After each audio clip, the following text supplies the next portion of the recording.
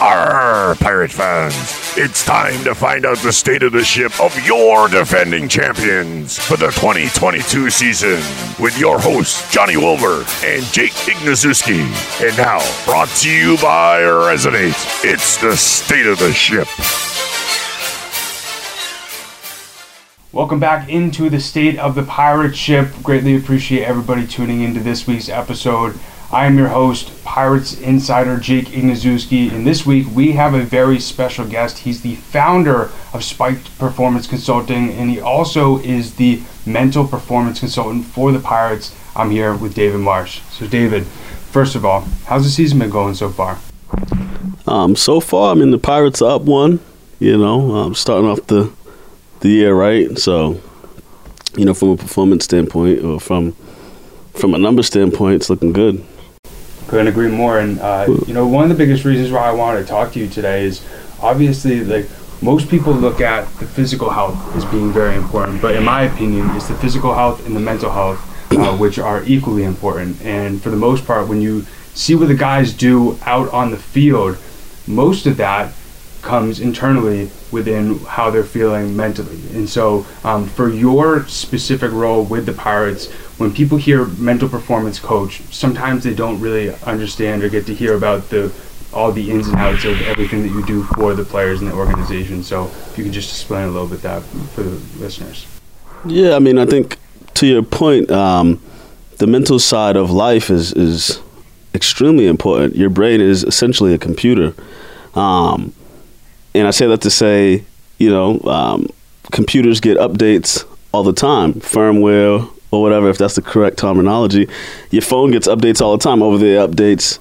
And so we're constantly learning, we're constantly trying to make things better. And then also there's a mind, body, and spirit connection. And so you can't have one without the other, or it's very irresponsible to pay attention or nurture and foster one and not the other.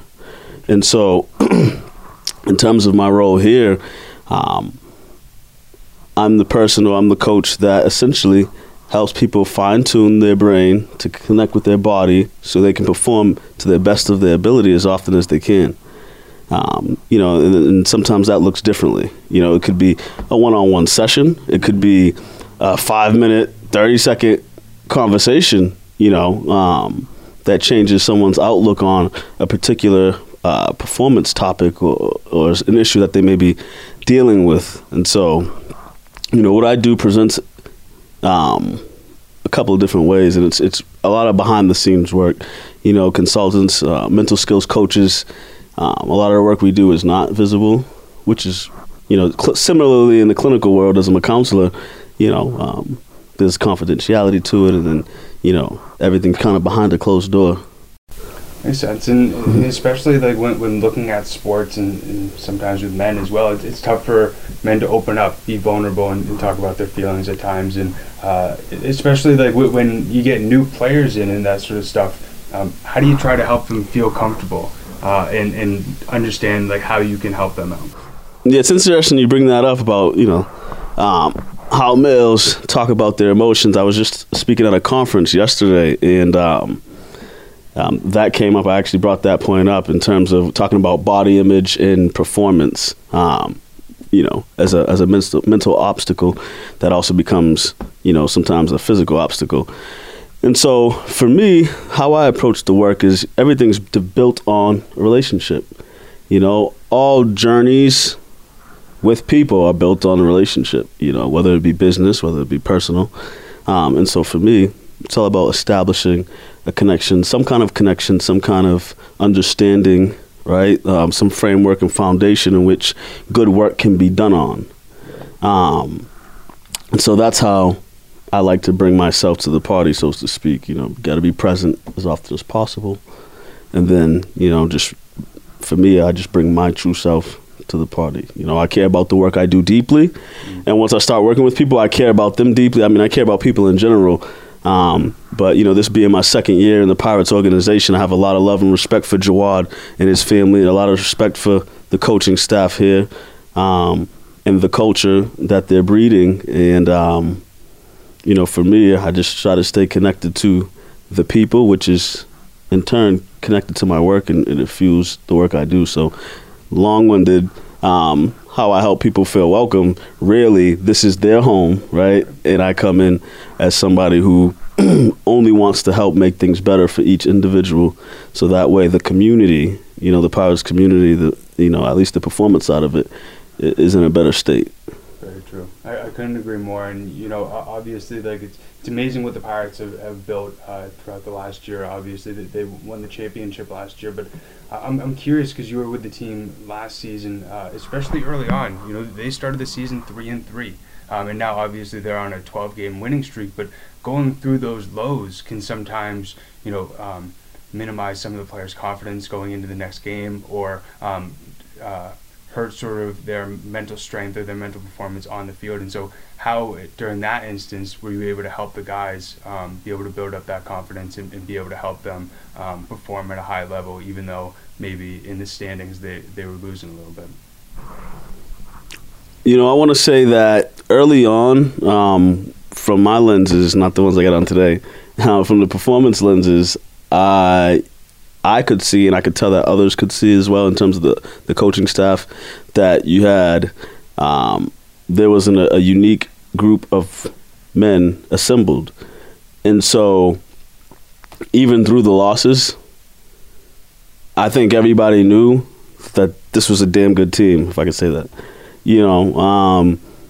in that it had championship potential. I mean, I remember having a conversation early on saying, I've been around some winning bodies of people, some winning groups of people, and it gave me that feel early on, and so I didn't see a lot from what I saw. I didn't see a whole lot of head hanging, and then as the season progressed and the fellas got to know each other more, you can see the social component of performance and things, the factors that help a team, become a cohesive unit, and a unit that performs at an optimal level. You saw those things start to come into place, and so I thought that was remarkable. I thought that was part of the formula for something special here in Worcester. Mm-hmm. Makes sense, and especially if specific players, aren't, performing to their potential in their minds, or maybe struggling a little bit. How do you help them through your work and through maybe some of those one-on-one sessions or those short conversations? Help them be able to, through their mental performance, be able to build back up that confidence if they're not feeling that well about themselves. Yeah, I mean, so firstly, the work that I'm here to do only works if somebody wants to do it or engage in it with me, if they want to allow me that space to come in and help, And so that's first and foremost with the work that I do.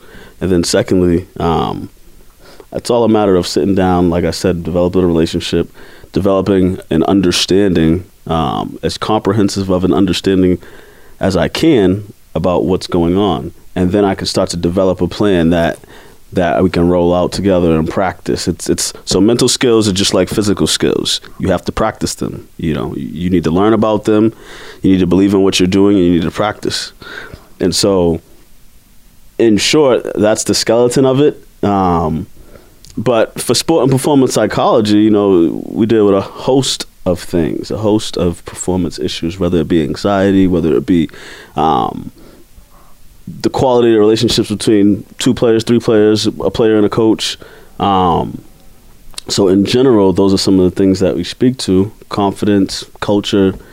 Those are some of the things that we speak to, work on either individually or collectively or in a group setting. And again, like I said, sometimes it may not even be a planned session, It's arena football, so you might catch a guy. I go to practices sometimes, right? And so you might catch a guy leaning over the boards, and what up, Dave? I might see him later in the practice and say, "How you doing, man?" Hey, man, XYZ. You might talk about family. You might talk about an injury that's plaguing or something other like, and this field is so powerful. Sometimes when you have that little bit of time, you really have to be very intentional, very focused, and bring all of you to it, And so that's what I try to do. I try to do my best. I try to do no harm. I just try to contribute to, the well-being of each individual that I get a chance to speak to. And even if I'm a smiley guy, so you might catch me smiling a lot. That's just part of what I bring to the party. So those are some of the little things that I do. Without giving you all my sauce, those are some of the things that I do to further the performance agenda. Yeah. I think that's so important too, especially being able to have that person on a team where you're able to go to and be able to, push things by them as well as be able to have that person or that outlet that you're able to be vulnerable with, because you sometimes see, as we talked about with men's mental health, you sometimes see even close friends, close family, they don't fully feel comfortable to let out all their feelings, and to be able to have somebody like yourself on the team is definitely super duper important, so then they can be at their peak performance on the field. You brought up earlier in the interview about how passionate about this stuff that you are, and how important this work is to you. And so how did you first start getting into not only mental health skills and also counseling performance as well? Yeah, so for me, I grew up in a place about an hour away from here called Mattapan. It's in Boston, a town in the city of Boston. And so at a certain age, I was relatively young. This was before high school, I think middle school. I started to recognize, because it's an area where you got a lot of crime. And so I started seeing different behaviors in some people that were younger than me that didn't quite make a lot of sense to me, why over time things didn't get better. Things sometimes got worse. And so for me, I used to be a system thinker. I used to be probably deeper than I am now, I would say, in some ways as a child. And so I used to think about the system. I used to think about the mental health system or the healthcare system as I learned more. And so for me, I kind of naturally drifted into the world of service. My first job was with the Boston Youth Fund. Shout out Mayor Menino, rest in peace. And I was a counselor. My next job, I was a peer counselor. You know what I mean? And so my senior capstone project in high school was, I think, about the inadequacies in the mental health field in inner cities. And so, for me, I just kept falling into that. I went to college, studied psychology, ended up getting a job. I kind of climbed the ranks in terms of, I think I did everything you could do before you become an actual counselor, a licensed professional. And so while in college, I was exposed to sports psychology formally. So I want to let everybody know that if you're an athlete, if you're a performer, and even if you're not, you have used a mental skill that you can find in the sports psychology world or in the clinical psychology world. Guarantee it, whether it's talking to yourself in a negative way or in a positive way. You've used a skill. Goal setting, you've used a skill. Guarantee it. And so back to the point I kind of got off a little bit, but so I got formally introduced to mental skills training by someone who wasn't a sports psychology practitioner. They introduced us to it, and I had already been using this stuff without really knowing it. And so once I got a taste of that, I was like, okay, wow, all right. Visualization. That was like something that I learned, and it was powerful, man. It was powerful. And so once I learned that, by happenstance, I found an athletic director came in, and I don't know how we got to talking about sports psychology, but he introduced me to a woman, Dr. Amy Baltzell, from Boston University. And I got in touch with her early. I was still an undergrad. So she's like, oh, this is a graduate program. So, blah, blah, blah. And I was like, okay. A year later, I popped back up in the inbox. Oh, wow, this dude, So I drove into Boston I went to school in Central Mass, Anna Maria. I drove into Boston just to sit down and talk, because I really believe in talking with people. At some point, I applied. I got into the counseling and sport and performance psychology grad program at BU. It was a difficult program. I loved every second of most of it. And, I never looked back since. She told me you got the keys to the car once I got my degree. And, from then I just kind of started figuring out how I could do my own thing. While after I got out of school, I became a counselor. I did some in-home family therapy for a couple years. Transitioned to the adult world as a clinician. And, I'm still moving. I'm still shaking in the clinical world, But, yeah, that's kind of how I got into sport and performance psychology. I kind of tripped and fell into it. And I got really lucky to meet some people that could kind of help point me in the right direction. And then from there, fate be it, or the higher power be it, because I'm not a school guy. I got into a great program, and I met some great people, and I got to do some great things, and I hope that I can continue to do good or great things and improve, But that's kind of how I got it shaken. That's really inspirational, man. Because I've done a little bit of manifestation stuff in my past, and I sort of visualize this. I visualized myself being a digital host or a team reporter for a sports team. I remember a year ago, like I could visualize myself doing it with the microphone in my hand, just like this, and especially to where you got to where you are today.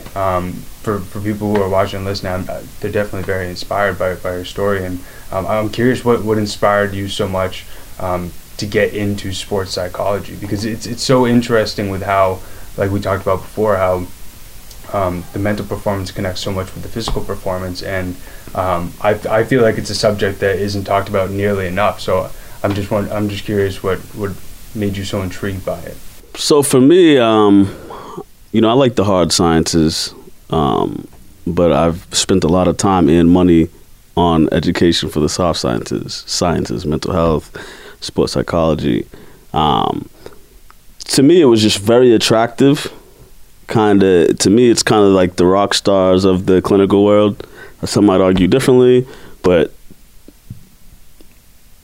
I love it, So for me, it's once I got a taste of doing the work, it didn't feel like work.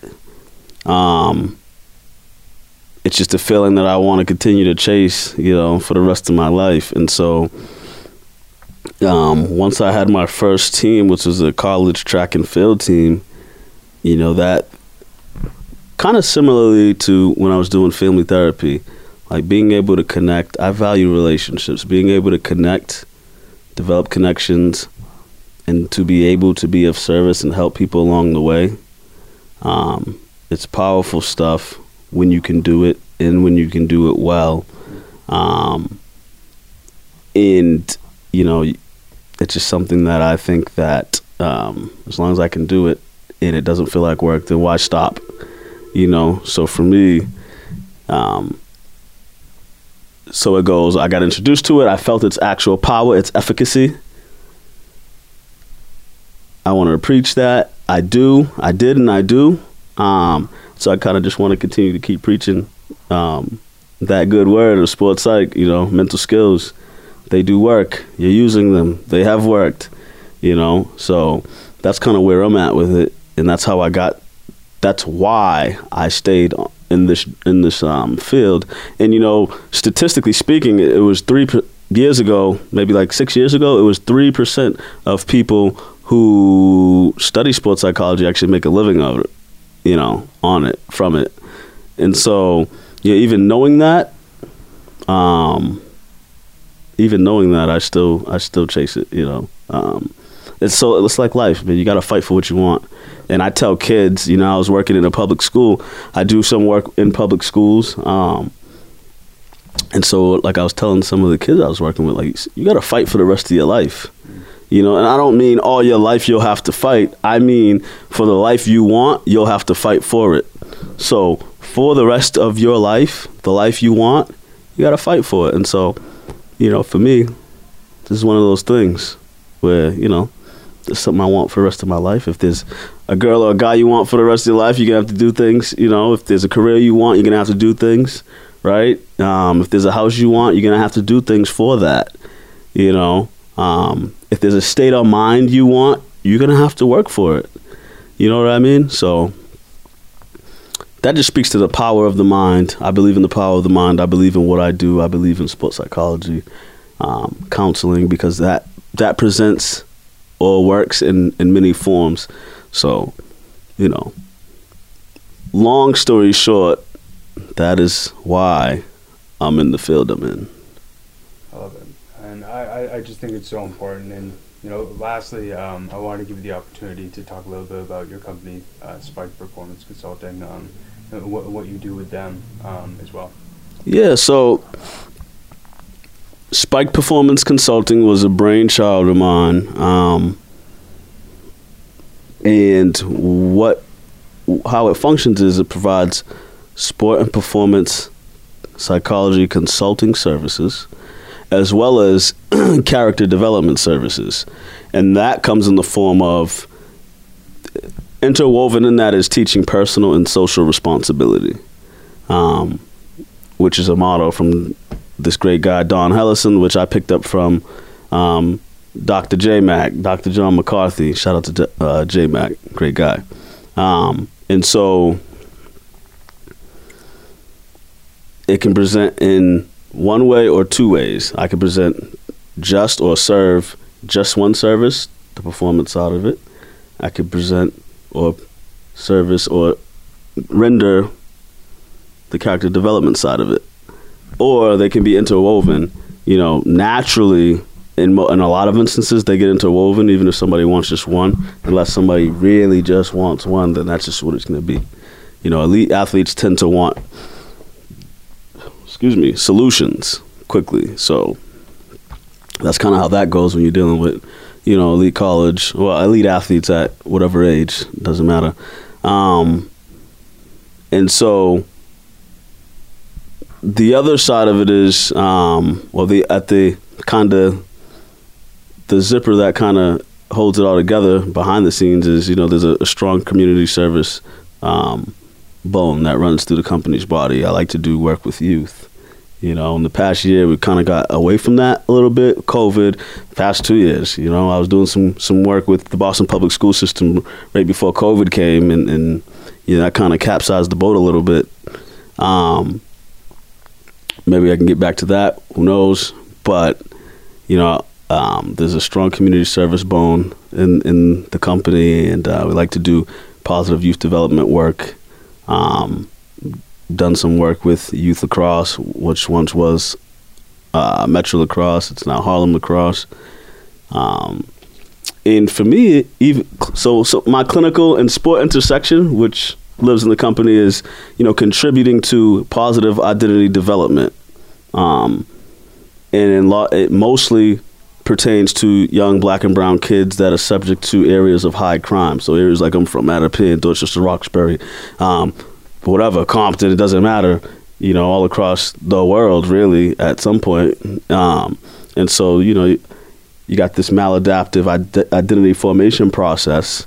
And so one of my goals, company goals, life goals, is to be able to start making people more aware of how we can pull out some of the maladaptives and put in adaptive strategies, especially with the emerging minds, the youth, you know. So you get the youth, you get the future. And so you want to develop this healing culture, this more aware culture, and then you want that to be contagious. You want people to be personally responsible, and then you want them to be socially responsible. You want them to pass that along to, you know, their neighbor. And so that is also a large part and an idea, a part of the light that lives in the soul of this company, you know. So the performance stuff is easy to talk about. The character development stuff is easy to talk about, but, you know, really doing that 11th toe work is also a part of something that, you know, we're trying to grow. So that's amazing, man. And also what you do with the Pirates is amazing. You know, I feel like every second of the day we're trying to learn more about ourselves, trying to figure out what this earth is, and try and learn more about our minds. But I think like I said, what you do with the Pirates is so important, and helps the guys on the field with their performance in immense ways, from, like we talked about, ways that people don't even really get to see on the outside. And I really appreciate you taking the time to explain that to our listeners and our viewers today. But really appreciate everybody tuning into this episode of the State of the Pirates. This is David Marsh. He's going to be helping us out throughout this season. And make sure to subscribe on whatever audio platform that you're listening to. We also post on YouTube. I'll talk to you guys and see you guys next week.